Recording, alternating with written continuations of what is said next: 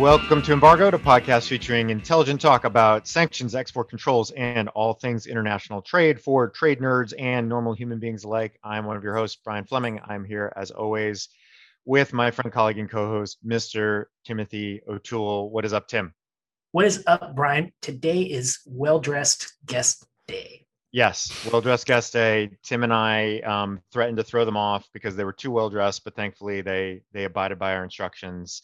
We have two very well-dressed guests that are going to be joining us in just a second. But before we get there, let's just dispense with the normal preliminary matters. Thanks to everybody for joining us again. Thanks to everybody who listened to the most recent episode and sent in feedback, questions, comments, tweets.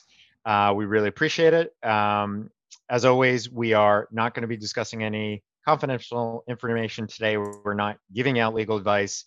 Any and all opinions that you hear are solely attributable to me and Tim and our two guests who will be joining us and be introduced in just a moment. Don't blame anybody else. Blame the four of us.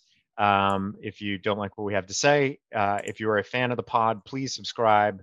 You can find us anywhere you get your content. Please give us a rating, hopefully a 5-star rating. Spread the word about Embargoed. We appreciate the continued support. So without much further delay, after some technical difficulties, we are up and running with our full cast of characters for today. We are, as we teased on the last episode, we wanted to focus this time around on issues relating to forced labor, in particular, business and human rights, and as they relate most directly at the moment to what's going on in China and specifically in Xinjiang. And these are obviously topics Tim and I talk about a lot, but we are bringing on today a couple of guests, our friends and colleagues, Mr. Richard Mojica, third-time guest on Embargoed. What's up, Ricky? How are you? Hey, how's it going? And another one of our Miller and Chevalier colleagues, our good friend and first-time podcast guest, Mr. Nate Langford. Nate, how are you? Thank you. How are you guys doing? We're good. We are good. And so we're very happy to have Richard and Nate on to cover this issue from a slightly different perspective than Tim and I typically cover it from, and to bring some insight and some thoughts on what's happening in this space from both kind of a big picture and then from an enforcement perspective and then also from the compliance perspective. And our timing could not be better because, and we invite everybody to give us credit for being prescient here, but less than an hour before we started recording, there was a joint advisory that was issued by the U.S. government on an update to the Xinjiang Supply Chain Business Advisory that was issued last year, a joint update issued by Treasury, State, Commerce, Homeland Security, USTR, and Labor. And so this is precisely what we are going to cover today, is what is covered in that advisory, which of course we would encourage everybody out there to download and read on their own. But it's timely, and so we had a suspicion this was going to be timely, and we were proven right before we even started. So without any more delay, let me kick it to Nate to sort of walk us into the topic a little bit and maybe just share a little bit of an overview as to sort of some of the work he does on behalf of clients in the business and human rights space, and specifically on forced labor topics, as that's going to, I think, tie us into and bring us into the broader discussion. So let me flip it over to Nate to get us started. Thanks a lot, Brian. And yeah, thanks again for inviting us to talk. I'm very excited about participating today. This is my favorite podcast, so I just want to get that out there right now. I'm a huge fan. Wait. I think now is the time for cross-examination on this issue. Nate's nose is growing as he speaks, by the way. He resembles Pinocchio with every word he utters. But anyway, go ahead. I love you guys. I'm sincere. So this issue of forced labor and supply chains is really important, and it cuts across a number of different areas. And so I think that's why it's really great to talk about it on a program like this, because it touches on so many different enforcement tools of so many different countries, and for companies, it's a really prevalent risk. I mean, I think we're all familiar with like the general stats issued by the ILO about the prevalence of forced labor just globally, that it's significant and it's out there. And even though I think what makes the headlines a lot these days is issues in China and Xinjiang, first of all, that, which may sound like a niche issue, it really is tied into so many different things that companies do. And the raw materials that have been the focus of some of these different enforcement actions on the import front really touch a lot of different companies. And it's not just in China, it's in places like Malaysia. And so like really any company with an extended supply chain, it's really worth paying attention to these issues. I think one other thing that sort of just struck me in talking about it on a show that usually focuses on sanctions, export controls, is really how this what Richard and I are going to talk about, I think, about import restrictions in the U.S. Really showcase how the U.S. in particular goes about addressing these kinds of issues, and it really focuses on cutting off, decoupling companies that have high risks from the U.S. supply chain through sanctions, entities listings, and also through import restrictions. And so I think the way we're looking at it is that this is, that highlights the U.S. approach. It's certainly like very topical politically because of the motivations, like then the relationship between U.S. and China these days, which makes it a real big priority for legislators and enforcers. But it's also something that's really worth looking at in the broader context, because I know that that's the way that companies are really looking at it. It's not just a U.S. enforcement thing. It's really part of what some people have referred to as the galaxy of norms in business and human rights. And it's a great expression. It's one coined by our friends, Mitt Regan and Elise Cruz Diggs. Wrote a great article on this. It shows this galaxy of norms ranging from hard law to soft law and the different way countries are addressing this issue. And so, in that galaxy are things like the UN Guiding Principles on Business and Human Rights, which set out companies' fundamental responsibility to respect human rights, and ranging into hard law things like sanctions and the things we'll talk about with import restrictions. Can I chime in there just to ask? Obviously, we collectively and the four of us work on these types of issues together pretty often at this point now. Coming at it from the different angles and the different regulatory regimes you mentioned, and obviously we are U.S. lawyers. We have clients all over the globe, and many of whom have ties to China and Malaysia and other places that have these issues. In terms of other jurisdictions, you mentioned the UN, but in terms of other jurisdictions, obviously I know Tim and I have seen this crop up in speaking with counsel and clients in the UK and the EU. But in terms of your sense of how the rest of the world is kind of handling this, as is it in a sort of similar fashion to the way the US is it trending in that direction, or what's your just sort of sense overall in terms of how the regulatory landscape looks kind of globally on this? Thanks. It's a really good question. It's one that I think is the subject of a lot of discussion in business human rights circles, because the U.S. Way of dealing with this is somewhat idiosyncratic. As it is in sanctions, as it is in just about every area. Right. Yeah, exactly. Right. I remember a few years ago when this was sort of the enforcement on the customs front was really picking up, and we started seeing this stuff mentioned really explicitly in sanctions. Made the point of, that really seems to be the emerging strategy of cutting people off from the economic system here. And it was, kind of puzzling to people from a European perspective that operate under, say, France's duty of vigilance law, where there's mandatory human rights due diligence, or who are operating under the UK Modern Slavery Act regime, where there's mandatory reporting requirements and what you're doing to prevent forced labor.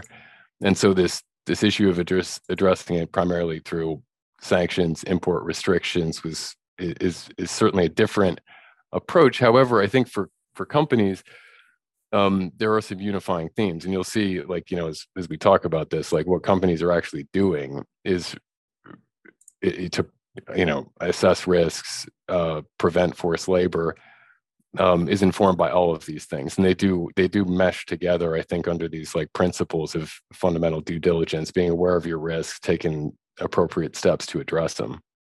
Let me ask one follow-up question, both for you and Richard, before we kind of pivot to the next area here, which is something that you mentioned that we've talked about a lot. I think we've talked about with Richard on prior pods, which is this idea of decoupling from China and decoupling supply chains, decoupling multinational businesses from China. That's something you hear a lot. That's something that's obviously a high policy priority within the US for a whole host of reasons. And to the extent that I would venture to say that, forced labor considerations and human rights abuses are not sort of the sole instigating factor there on the US side, but is certainly an important one. And I think under the Biden administration, and has one that has gained even more kind of traction and importance. But I guess in terms of that process of decoupling, I guess, what do you see in terms of the progress that's been made, or where companies are currently in their sort of general thought process about whether they can ride it out in China, for lack of a better term, or whether they really do need to sort of think about picking up stakes and perhaps leaving and reorienting and rerouting supply chains? I think companies are really seeing two very important emerging trends and priorities, in the business and human rights area, and just in the U.S. political area, really gaining momentum and reinforcing each other. Obviously, I think we all know the political dynamics on the forced labor front. The cascade of reports that come out from NGOs, civil society groups, media on what's been going on there since 2017, in terms of detentions, reports of torture, and the scale of it, I think is really grabbed the public's attention, grabbed legislators' attention, and it seems to be also fairly convenient for people that are really concerned about sort of the ties between, for political purposes, between the U.S. and China. So I think that the sense, I think, is that most companies think that this is an area of risk that will increase in terms of enforcement, and that will become a hotter issue. I mean, it's already hot, but that this is definitely a very rapidly developing area. And so, Richard, I'm sure you have some thoughts on that too.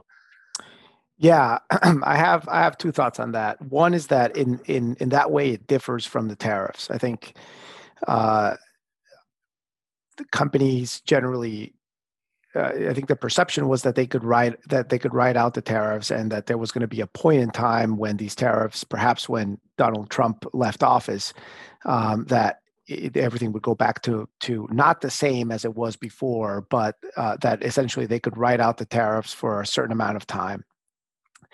And to a certain extent, that has proven to be true. And we didn't see perhaps the mass exodus out of China that the government expected, and certainly not the nearshoring or reshoring to the U.S. that the Trump administration would have liked. But when it comes to business and human rights and these human rights issues, in particular forced labor, they're touching a different nerve, and I think that nerve is so politically charged, and it comes at a time where brands are very sensitive to the perception of consumers, that it is causing companies to rethink their sourcing decisions.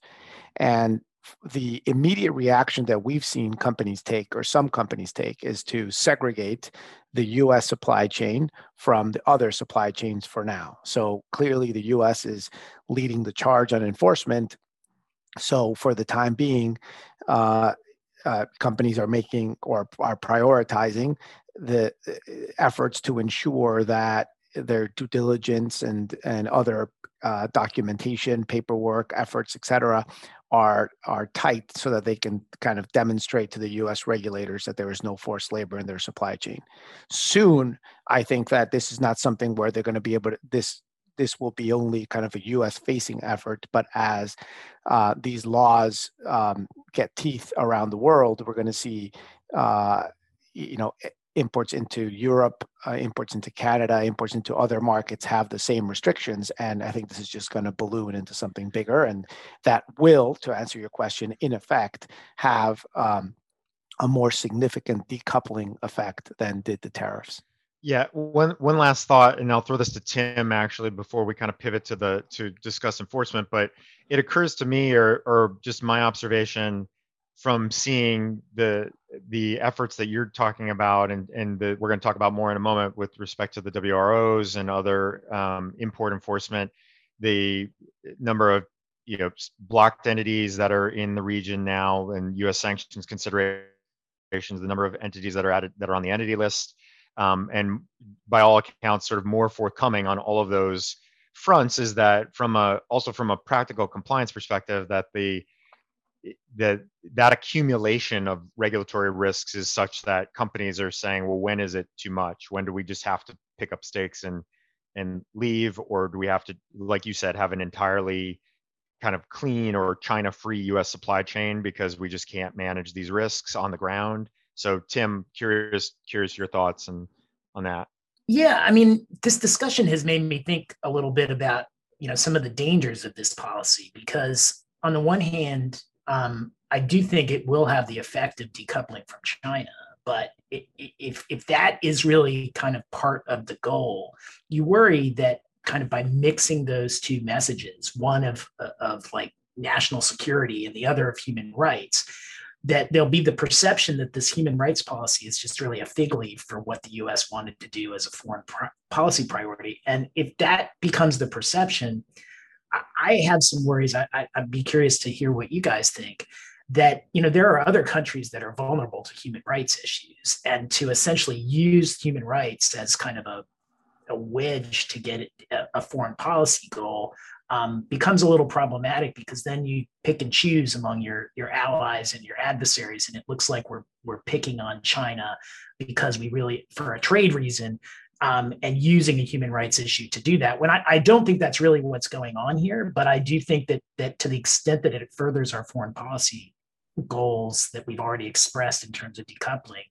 it does run the risk of being viewed as kind of a fig leaf justification for doing something that we want to do, which plays into the hands of the Chinese, because that's really how they're pitching this, as just an internal matter that other countries are interfering with for their own purposes, and that they really don't care about human rights at all. Not to mention, also related to that, the vulnerability that the U.S. has of being cast as totally hypocritical and lacking credibility in this space in light of what was going on for the 4 years under Trump, and then perhaps even things that continue to this day on the human rights front domestically. So there is that complication as well. Yeah, I completely agree. I mean, in the business and human rights space, it's really all about the affected stakeholders, like just the importance, the way companies aspire to look at it, what companies are really charged with doing under the UN guiding principles in business and human rights is really to take a affected stakeholder approach to these kinds of issues. And the more that it becomes a political issue, the less it seems like it's being driven by a sincere concern like that. So I agree that there is a very strong tension there.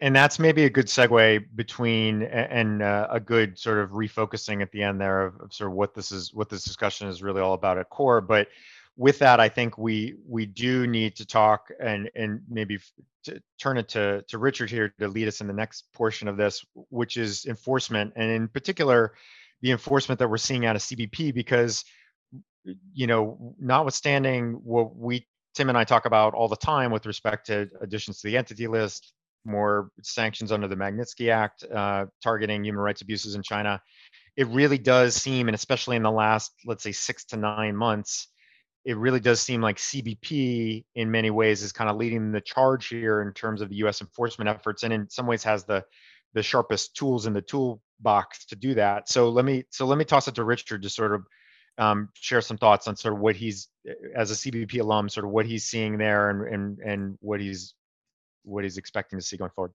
Yeah, this is really interesting and somewhat unexpected, because a year ago, and for the past maybe 2 or 3 years before that, the focus for trade lawyers and certainly for customs lawyers like myself was helping companies work through the issues associated with the tariffs. That was, what most people were doing, and it became this above the fold issue that became a CEO issue, and it was one of the for the first times in my career where a customs issue was such an important issue.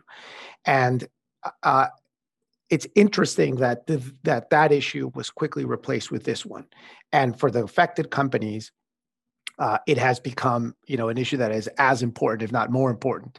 So it has generated a lot of interest, a lot of press, and it's just kind of like right at the heart of the U.S.-China relations. So it's just become huge, and I think it's just in a way unexpected that customs, an agency that has traditionally been, let's say, a less public, less aggressive enforcer than some of the other agencies that you guys work with more regularly. Very diplomatic on your part. Very diplomatic. Thank you. Well, it's something No, it's that's true. new for everyone. It's new for customs, and it's new for the folks that are for the companies, and for the folks that are assisting the companies in deal with this issue. So customs and DHS are at the forefront, and basically, if we step back, the prohibition is quite simple. The Tariff Act of 1930 prohibits the importation of goods that are made in whole or in part with forced labor, and you take that relatively simple to digest law, and we've been working over the past year or so to kind of tease it out exactly kind of what it means, and come up with a framework of how customs is implementing the law. The deal is basically that if you have merchandise that customs suspects is subject to this law, to this prohibition, meaning that it's made in whole or in part by forced labor, it can detain the merchandise. And if it then confirms that it was in fact made by forced labor, it can seize the merchandise. The big tool here has been what's called withhold release orders. So basically, as a result of an investigation that generally starts with an NGO report or some other allegation, and is usually also supplemented by customs' own internal investigation, customs will issue a detention order on certain products, and this withhold release order can affect either one or more companies. Generally, these are exporters, foreign exporters, manufacturers. They can affect all products coming from a region, like cotton from the Xinjiang region in China, or they can affect all certain products coming from a country, like tobacco from Malawi. So there's different ways to graph a withhold release order. What you're saying is a lot more dramatic than its name might suggest, right? Well, but it's also not as dramatic. Yes, but it's also not as dramatic as it is reported. It's reported as an import ban, and it's not a ban. It's a detention order that at least in theory, and I think this is where we want to spend most of the time, in theory, can be overcome. So if your product, once customs issues a withhold release order, it makes it public, and then if it determines that the products that a company is attempting to import are covered by that withhold release order, it will detain that merchandise, and it will give the opportunity to the importer to demonstrate or provide what they call proof of admissibility. And the importer then has 3 months to provide proof of admissibility to convince customs to release the merchandise. That's where we enter kind of the gray zone, because customs has a relatively low bar to detain the merchandise. It must have reasonable but not conclusive evidence to suggest that the products were made in whole or in part by forced labor. So mind you, customs will not articulate the reasons for why how it arrived at that conclusion, but in theory, at least, it's supposed to have that. And I really do think, customs has been taking a careful approach. So I really do think that these detentions are generally backed by that reasonable suspicion, which again, everyone kind of knows is a low bar. But once customs detains that merchandise, there are no regulations that elaborate on exactly what the importer needs to provide in order to release the good. In other words, there is no standard for release. And that's what we've been working on over the past year or so. We're helping companies kind of work through that in preparing submissions to customs and working with the various customs offices to kind of provide information and slowly determine whether what we have provided is enough. And the frustration so far, I'll turn to Nate after this, the frustration so far has been that it's very much, the process is still very opaque, not very transparent. And so when we have, although we have been successful in some instances, and that has been good, we have also encountered several instances where the company is, operating in very good faith. They believe they have excellent due diligence in their supply chains. They provide, massive submissions with all types of audits and traceability and a whole bunch of information to kind of support the claim that there is no forced labor. And customs tells you, we're not going to release the merchandise because we still have your proof of admissibility did not overcome our suspicion, and we're not going to tell you anything beyond that. So that's a big kind of concern that we have in this area that is constantly evolving. And Nate, maybe you have something to add to that. Before you turn to Nate, actually, Richard, I have a technical question about this. So the new advisory that came out today actually has an appendix that goes through all of the forced or the withhold release orders for Xinjiang. And so, like, for example, in January, there was an order that involved cotton and tomato products from Xinjiang. Do these orders say all cotton and tomato products, or are they more narrow into particular types or from particular producers? I mean, what are the mechanics of those orders? A withhold release order so far can have 3 modalities. One is where it lists the specific manufacturer exporters in, for example, China, that are covered. So it basically says a recent withhold release order on silica-based products is a good example. There's in June, customs issued a withhold release order on silica-based products manufactured by Hoshine Silicon Industry and its subsidiaries. So basically, if you have any connection, if you have a product that includes silica-based products that has a connection to Hoshine or its subsidiaries, that product is covered by the WRO and is subject to a detention and potential seizure. So that's one example. Then you have other examples when it's broader. So for example, you have cotton, tomatoes, and downstream products from the Xinjiang region. That's also issued this year, and that covers all cotton, all tomatoes, and downstream products like ketchup or like apparel that can be traced back to Xinjiang. And then you have the even broader scenario, which, as far as I know, I know two examples. One is cotton from Turkmenistan, and the other one is tobacco from Malawi. So that's kind of like, at that point, it's even broader than regional. It's countrywide.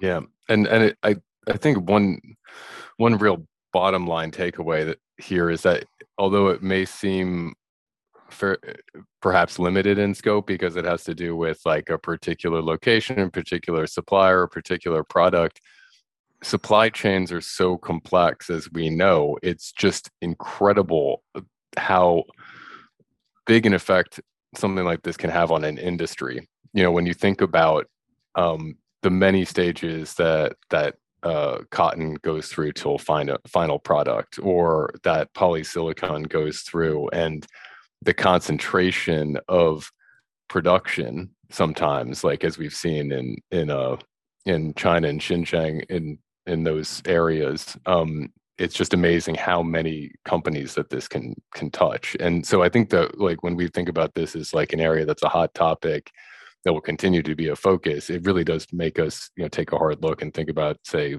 what industries could potentially be next, or what regions could be next.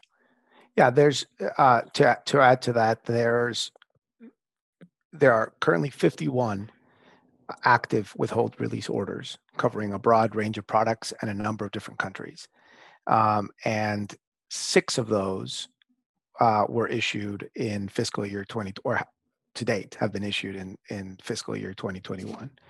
But the big number that I think I keep going back to, and I think is really telling about the enforcement climate right now, is that if you look at years past, the number of detentions, the number of customs detentions was a very small number.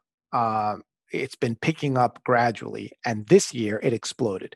So according to stats that Customs put out at the end of last month, there are almost 700 shipments that have been detained under the 6 withhold release orders that were issued recently. And part of that is that the cotton WRO is so broad, has such a broad reach that it's affecting a whole bunch of different apparel companies through a number of different types of products. And so I think as the effort continues to expand, we're just going to see a continued growth of the number of detentions, and also likely maybe an increase in the scope of the WROs. Yeah, I mean, if you go to the advisory that came out today, I mean, it has a list of industries in Xinjiang that should be viewed, I guess, as suspect, and I assume all of these would be the proper topic of a withhold release order. So you've got cell phones, you've got a bunch of agricultural products. It's not just tomatoes. Mm-hmm. You've got electronics assembly. I mean, you've got a kind of a roadmap for what WROs might come later, and they could all be quite extensive in terms of their effect on supply chains, I would think. Yeah, I'd say Xinjiang has provided kind of a good case study, and certainly I feel bad saying it this way, but I guess the poster child of this effort.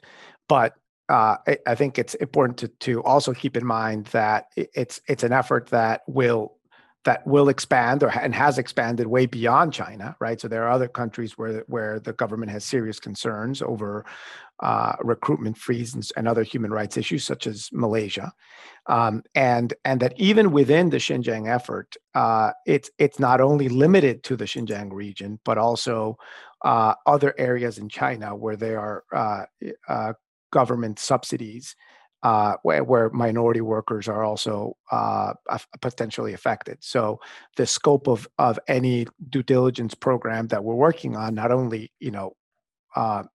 is focused on Xinjiang, but also on the broader China region and in some of the other areas, because, as we mentioned, downstream products are covered. So it's not only, and that is really, I think, the trick from the difficulty from an enforcement perspective. If you have an input that starts in Xinjiang, but then two tiers down, it's turned into a completely different product, and is eventually exported and then imported to the U.S. from a country other than China, you have a very difficult time kind of identifying those connections.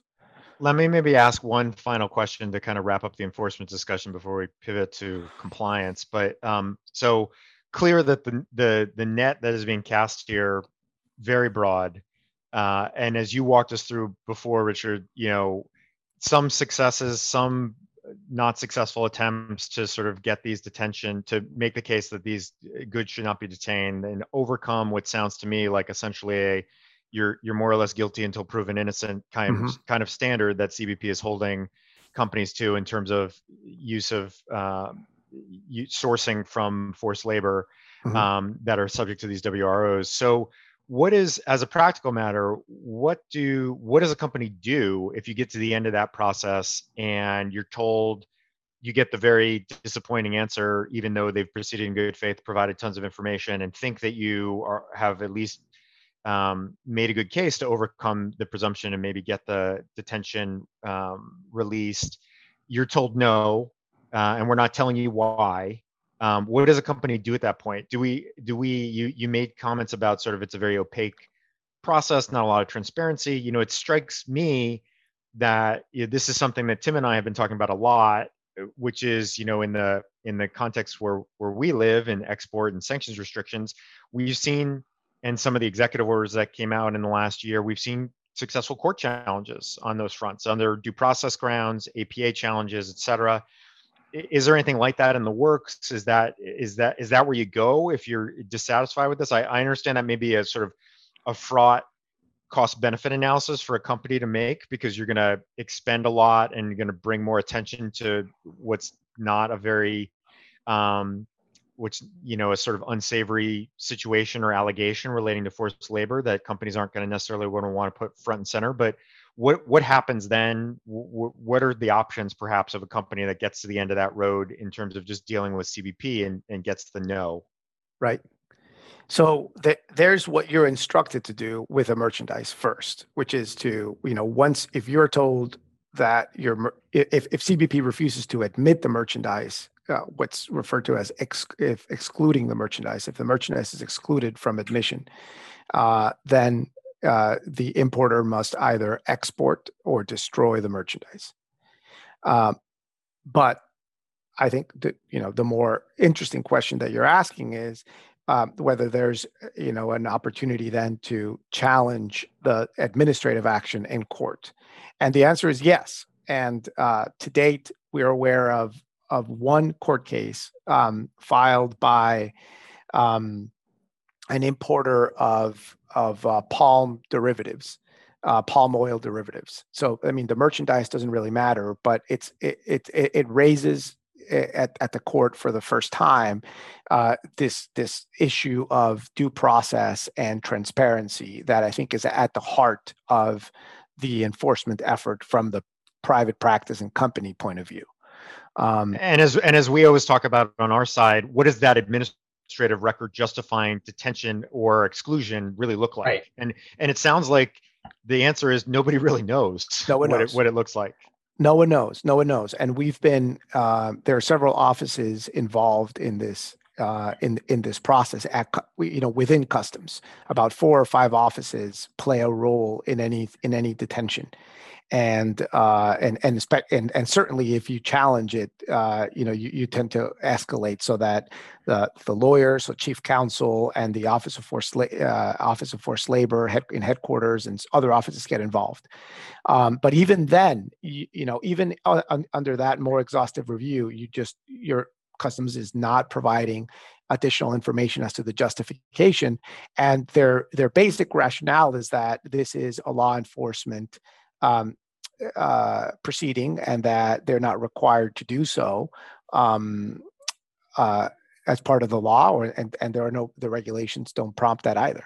And I guarantee you that is the hill they're going to die on unless or until they're told by court that they have to do otherwise. I think so. Although that's the hill that the 13959 lawsuits died on from the government perspective. Once a suit was brought, they had to explain those designations, and it turned out they were creating them retroactively because they hadn't even really written down what it was, and then they did a crappy job. So it may be that a lawsuit is really what it's going to take to get CBP to come up with some rationale for this, or at least explain it, Right. and reveal it, right?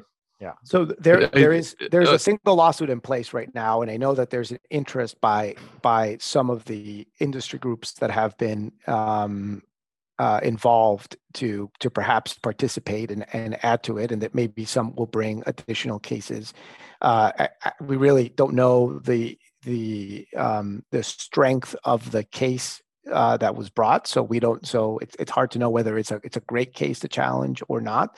But I think fundamentally, the basic instance that is being challenged of give us more information. If you're gonna detain and take our property, we should know more. You should be required to give us more. I think that's just basically it. So sorry, Nate, I interrupted you.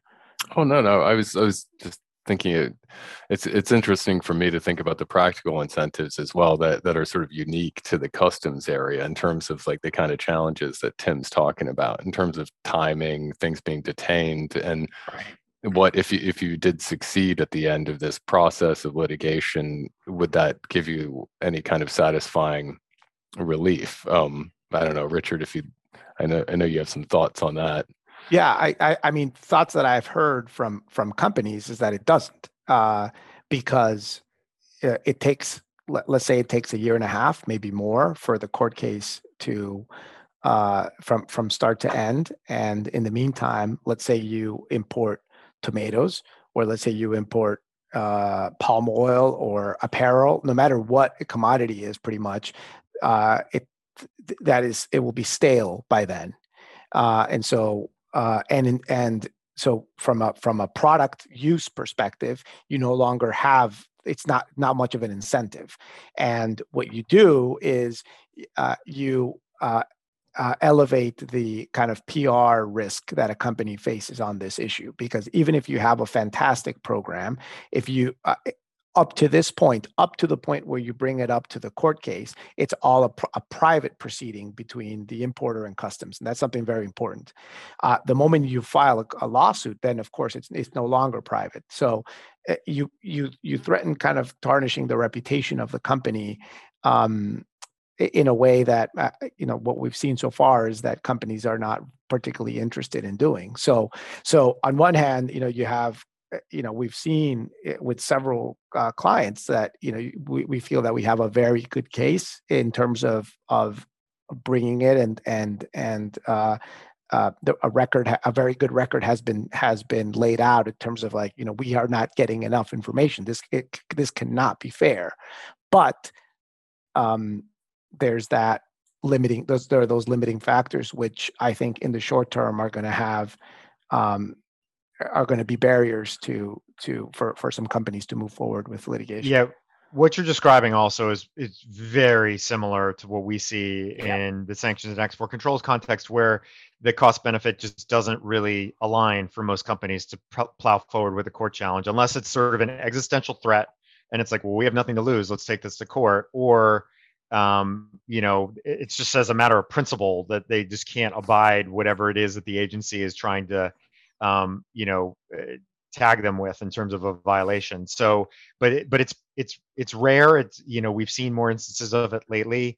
I think in part because there was the feeling like, well, we have nothing to lose, because if this stands, then we're going to be out of business, or we're not going to be doing business in the US anymore, or whatever. But it's still, you have to have that the alignment is difficult to get that. Well, I mean, and you've got to have the case. I mean, like, right. So Xiaomi had a pretty good case that they weren't affiliated with the Chinese military, so they were a good company to bring that challenge. And there were, it was their reliance on U.S. investors that was going to be cut off by that program was so great that there was an upside to bringing the suit and a real downside to not bringing it. I mean, in terms of these suits, I mean, the risk is reputational, and that is going to always be there, that you elevate the issue. And I think that is an issue in the cases that we see as well. But the other thing that I would say in this area. So, for example, if you're going to challenge the order about tomatoes in Xinjiang, you'd have to be prepared to take the position that there's that forced labor is not infecting that sort of production, and potentially to either prove it or respond to whatever the government's proof is on that. And that strikes me as, a big task in taking on the question of whether a particular industry is infected by forced labor, is a finding that, assuming there's any support for it, you'd really have to take on and prove yourself innocent, which would be which would make a lot of these cases really tough cases. Maybe there's a more narrow version of it. You're absolutely right. I mean, a phrase that we use a lot when discussing the enforcement context is that currently importers have to prove a negative. So they have to prove the absence of forced labor, and they have to do it generally. In every single industry that we've worked on, they have to do it beyond the contours of their own company and related companies, but with a number of different unrelated suppliers, going back several tiers in the supply chain. For those that have been working on this space like us know this anecdote, but for others, they might find it interesting that when customs detains the merchandise, detains a shipment, one of the documents that they request, for example, for a shipment of cotton sweaters, is the time cards that are for the people that pick the cotton used to make the sweater.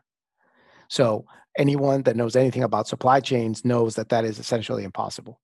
And that you're being, if you think of going back these very complex supply chains and, all the way back 6-7 tiers to get that level of detail, you start to think that, well, maybe this is really not about, maybe there's just no way to win Right. because the bar is set too high. And even if you have a top-notch program, there's just, it's too difficult to overcome. So let me seize on that. I think that's a great segue to our final topic, in terms of a top-notch program and proving negatives, and what do you need to be doing, or what do companies need to be doing to be proactive here and to sort of buttress these risks as best they can, given how active the enforcement climate is. So let me maybe kick it over to Nate to start us off here, as we perhaps try to get through this a little more quickly than we had planned to go through the compliance piece of this. But just in light of everything we've talked about, what are some things that you and Richard are talking to clients about, or the kind of problems you're helping them troubleshoot in terms of program development, thinking through these problems, maybe in a calmer, forward-looking way, and not necessarily just in the throes of an enforcement action? Thanks. Yeah. Really, I guess I'll start with just putting it plainly. It's not a brilliant sort of observation, but really what companies are doing are taking a very hard look at their risks and their compliance efforts to address those risks. And really everything flows from that. It's like the basic concept of due diligence in the human rights space. And the extent of those efforts naturally varies a lot when you think about companies that are subject to current WROs versus other companies that say may have operations that touch on things that are relevant to current WROs, like manufacturing in China, connections with Xinjiang, Malaysia, other places. And so you see obviously a lot of different approaches that are commensurate with the risks that companies are seeing. And so really, like, the goals of these efforts are, first of all, to make sure that you're effectively assessing and mitigating forced labor risks in your company and also in your supply chain, and making sure at the same time that these efforts are systematic, that they're documented, so that the company's in a position to provide meaningful assurances to stakeholders as necessary if they should face inquiries, say from CBP, from customers, which is happening more and more frequently, investors, civil society, media.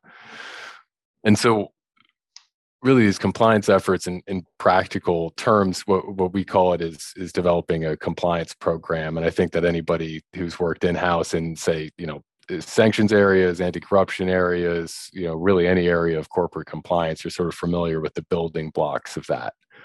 It involves policies and procedures like codes of conduct, third-party due diligence procedures, screening of third parties is another major component, and compliance management. When you think of ongoing risk assessment, continuous improvement, things like training are some really big areas.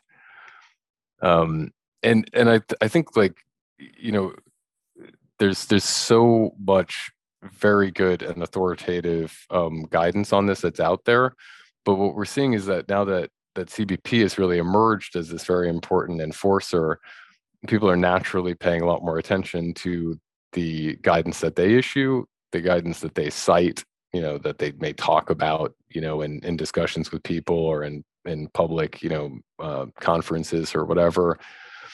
And so we track that closely. I mean, just in practical terms, we certainly look at their reasonable care publications, and really authoritative overviews of what a compliance program should look like. They often cite to the Department of Labor's Comply Chain, which in turn cites to the responsible sourcing tool, which was developed by our friends at Verite in collaboration with the U.S. Department of State. And so we really track a lot of this and then really see what it means for companies that are, say, starting from scratch or that are more mature and how they can strengthen their program or better memorialize it and make it and communicate it to the stakeholders. And so, I mean, naturally, that's something we're tracking closely. Anybody that's interested, Richard and I are happy to follow up with that.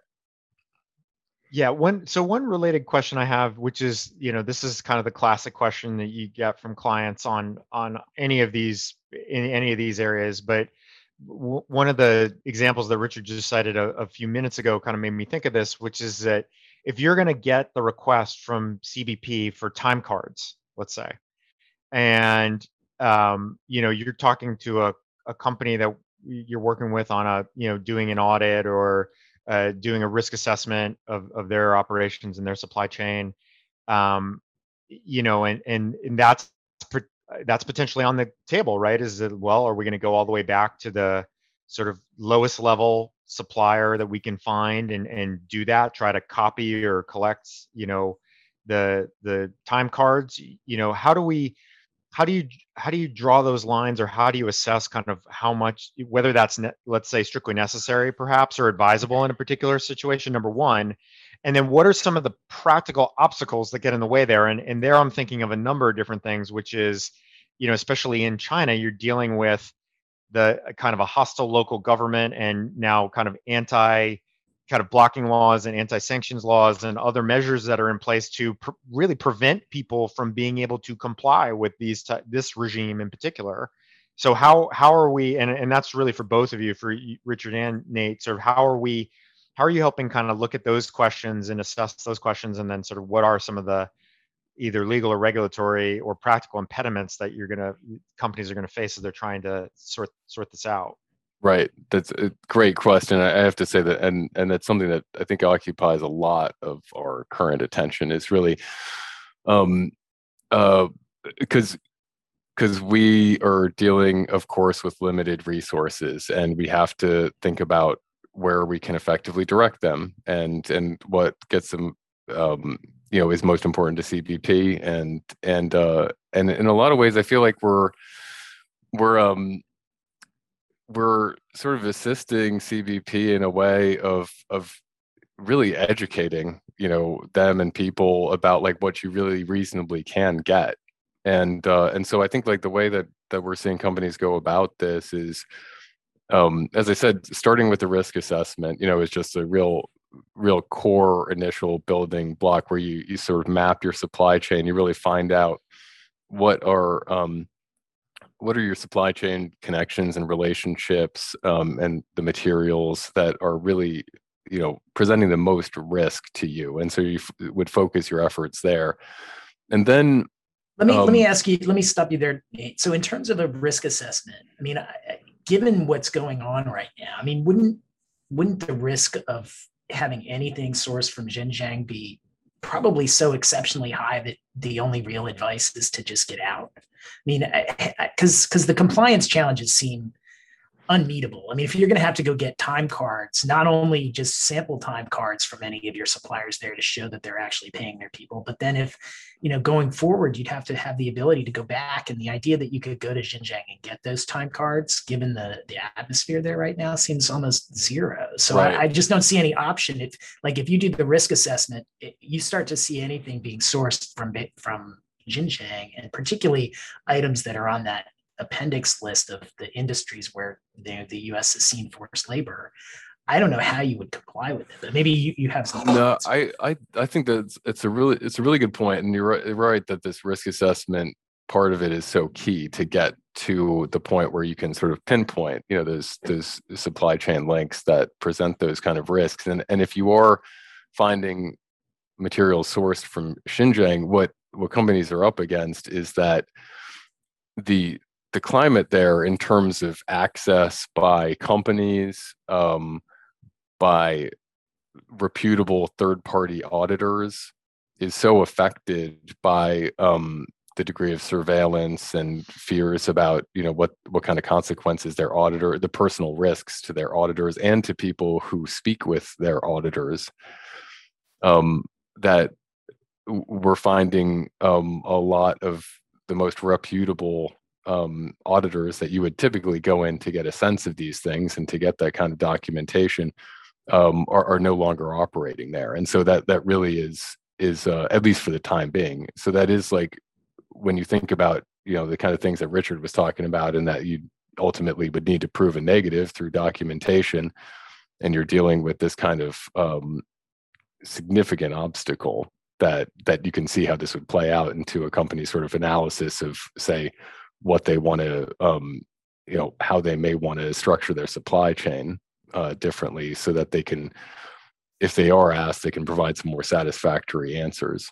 But also in this time card issue, I think that if you're dealing with something where you could sort of theoretically get that, say, out of Xinjiang, if you had cooperation every way down the supply chain, and the practical implications of people, just for a whole bunch of business and commercial reasons, not wanting to, say, give their supplier relationship information to a party like 3-4 tiers up the supply chain.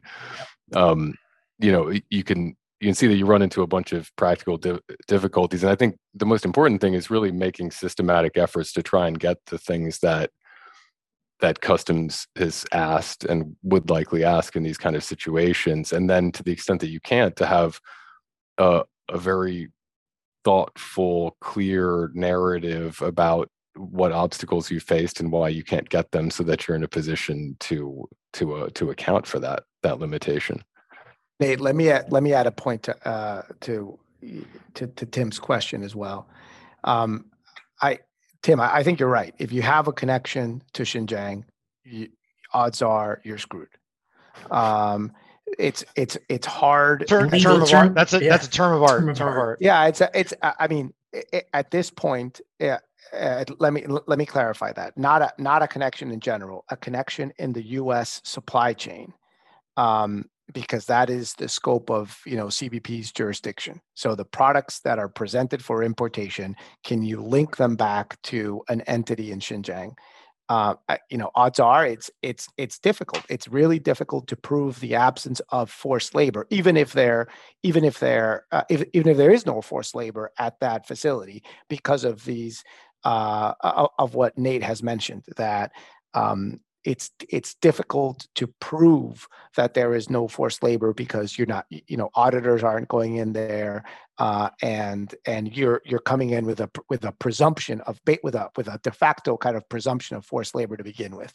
So for that reason, I think it's very hard. And you see, for instance, the folks in the solar industry who import to the United States have from what we understand, made the decision to move away from Xinjiang, at least as it concerns the U.S. supply chain. So I think that's point number one. And point number two is that Xinjiang isn't always the main concern. So the reason why you do traceability is an equally important reason to do traceability is to demonstrate that your products aren't coming from Xinjiang. So this happens a lot, for example, in the apparel industry. You have a product that is manufactured in China. The importing, the documents that customs gets show the manufacturer as being a Chinese company, and there's a WRO on Xinjiang cotton. So what customs wants to see is that if you're telling them our cotton doesn't come from Xinjiang, our cotton comes from India, as is often the case, that you can show that you can provide proof to demonstrate that that's the case. So it kind of goes both ways. I mean, the reasons why you need a solid traceability program is also to demonstrate that there is no Xinjiang in those type of scenarios. Yeah, that's just been like a huge focus, traceability programs. From a compliance perspective, I mean, I think that's just been a huge investment of time and resources by companies, because it's related to understanding of the supply chain for risk assessment purposes, but also, to position yourself and, knowing what the relationships are, knowing what kind of documentation you could provide. And I think like going through mock WRO exercises is sort of an interesting compliance trend as well, where a company would select this is of course something we're working with companies on, would select a shipment and say, if this were detained, let's go through how we would deal with it. And so, issuing a document request that very much resembles what CBP would issue. And most importantly, like starting the clock running, because there's a finite amount of time that you can respond to this. And if you're getting information, not just from your own files, but from suppliers' files, you really want to pay attention to the turnaround times on those things. Yeah, it strikes me, just as sort of one final comment, that obviously on the sanction side, we worry often about ownership and tracing ownership interests, and sometimes that's very opaque and murky, and especially in places like China and Russia.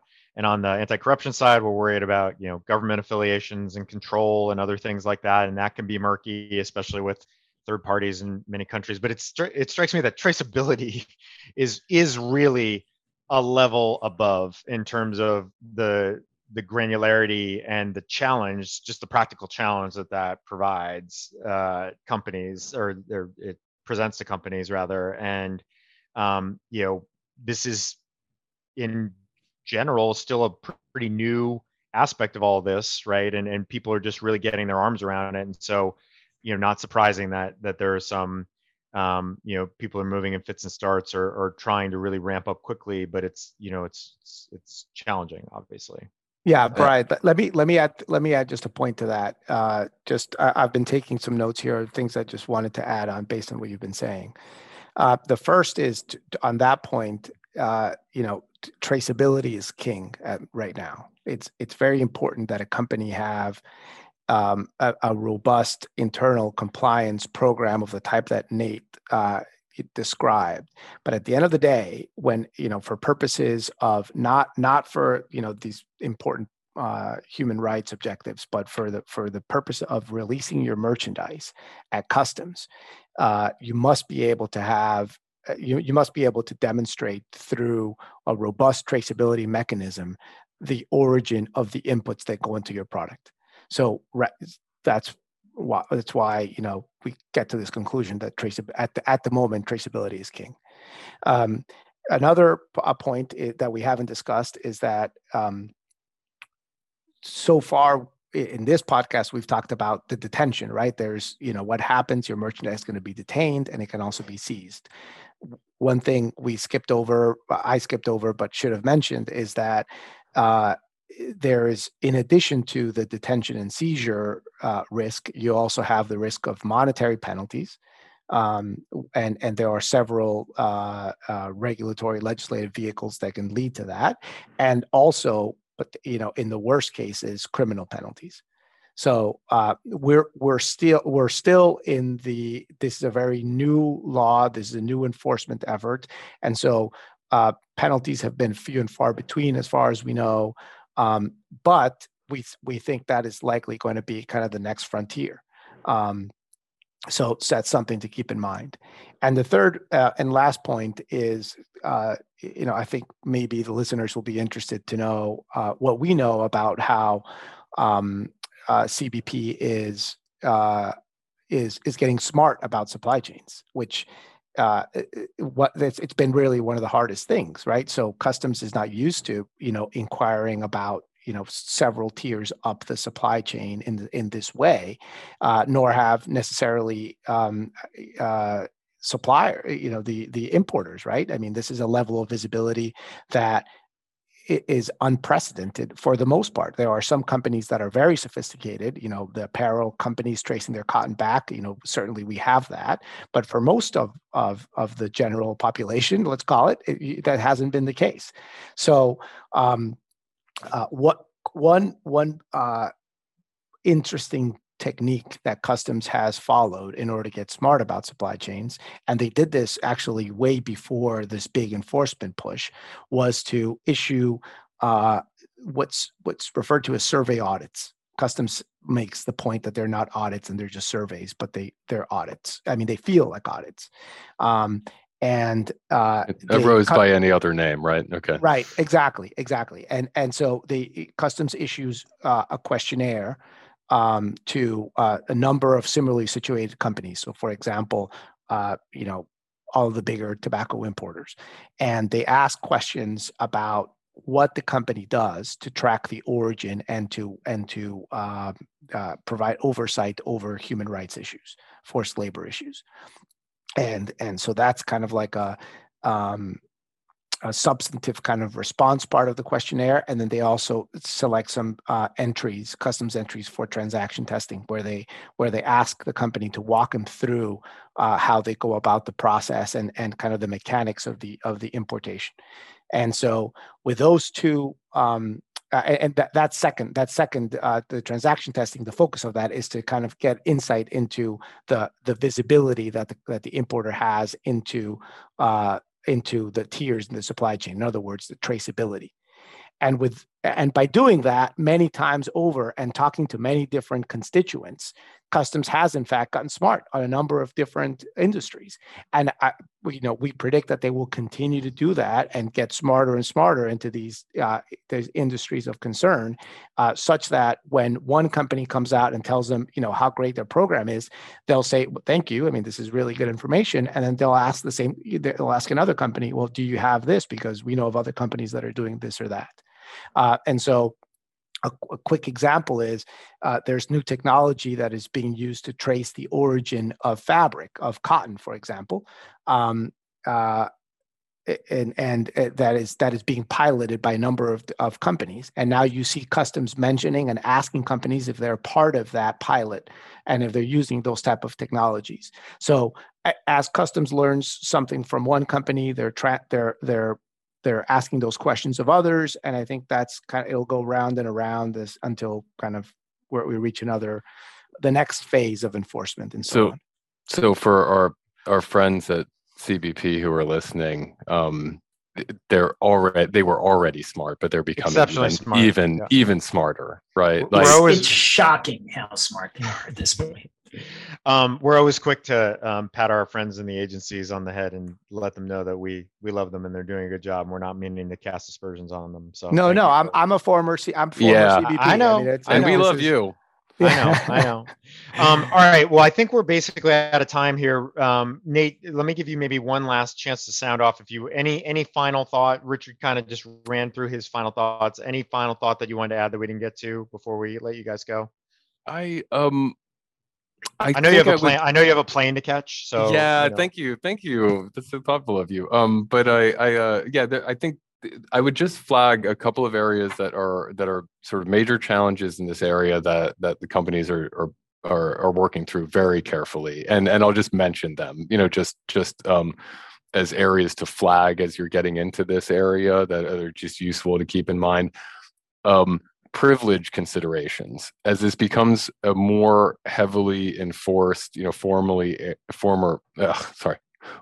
area of enforcement. Privilege, thinking about it, how to structure it, how to make sure that your attorneys and your auditors are working together properly. I just want to flag that as like a really important consideration for people to think about. And we've talked about the supplier cooperation point, which is really important, because that is really, you're going to be relying on third parties, in your supply chain so much to help position you to defend yourself against these kind of things, that it's really important to sort of see things from their perspective and really, understand the reasons for their objections. And one major thing that is a real obstacle that we're dealing with these days is blocking laws, like the anti-sanctions laws that have recently come about in China, that are sort of playing into this picture of the range of reasons why suppliers may be reluctant to provide information, and why people may be reluctant in companies to seek that information. So I just wanted to flag those couple of issues, just because they're major things people should be aware of. Yeah, no, good final notes. I think we could spend probably another half hour talking about those couple Definitely. things, but we are out of time. And so with that, we want to give a warm, embargoed thank you to Richard and Nate for a very, very interesting conversation, deep dive on forced labor. Maybe deep dive on forced labor is a more politic way to title the episode, as opposed to what I suggested before. So, but we thank you guys a lot. We really appreciate it. This has been honestly very illuminating. Even though we talk to you guys about these things in some form or fashion all the time, it's great to kind of really get into it in this level of detail. So we appreciate it, and thank you both. So thank you to, again, our friends and colleagues, Richard Mojica and Nate Langford. We really appreciated their time today and their expertise and insight. That was fun. That was really interesting. I hope everybody out there appreciated sort of a different perspective on some issues that we spend a lot of time on, but we're coming at it from a totally different angle. Yeah, I was struck by the compliance challenges and also by some of the issues related to due process. I mean, I really do think that the potential for lawsuits in this area, I think, is relatively significant. But I do think that, one of the issues that we talked about in terms of, how would you have a good case, is something that it might take a while for a good case to percolate, because some of these things will be substantively pretty hard to challenge. Right. Yeah. And I just think in the natural course of things is, as enforcement levels stay high, sooner or later, there'll be a case or two that get brought that maybe hit the right notes or have the right facts to support a challenge. And we'll have to see, just as we've seen in the other, in sanctions and export controls context, that it just kind of stars have to align to make it work. But then I think the compliance challenges are so huge, that what is going to wind up happening most likely, and maybe this is what the enforcers want to have happen, is that once you have a region like Xinjiang that is going to be so heavily linked with forced labor, it seems to me that almost always the most efficient resource-based decision and risk-based decision is going to be to just get out of that province and try and supply your goods from elsewhere, because there's just no way to win if you do, and the risk is going up so substantially. With as Richard said, with respect to U.S. supply chains, that may very well be the case. Of course, we know from our own discussions on these issues that that's easier said than done sometimes, and the time and the money and the effort and the politics and all the rest of it that it takes to shift that is not something that can usually be done overnight or even in a matter of a few months. It's much longer term, and so trying to forecast what's necessary, what's advisable, how do you make those smart risk-based decisions, taking into account, again, all risks, not just on the U.S. side, but elsewhere, is very challenging. And so, there's no shortage of tough calls and tough issues that have to be navigated in this area. So with that, I think we're gonna wrap for today. We were potentially planning to do a bit of a freestyle lightning round, but we're going to skip the lightning round for this week because we did have such a lengthy and interesting conversation with Richard and Nate. But we'll come back next time, raring to go. Maybe an all lightning round May- show next time. Maybe an all lightning round episode next time. Perhaps Tim will be recording from north of the border. We'll see. But in any event, that's all. Fingers crossed. But that's all we have for this episode. So thanks again for everybody for joining us. Hope you enjoyed. Please tune in next time. We'll be back in late July with our next episode. And until then, stay well, stay sanctions free. Thanks, everyone. Stay sanctions free, everyone.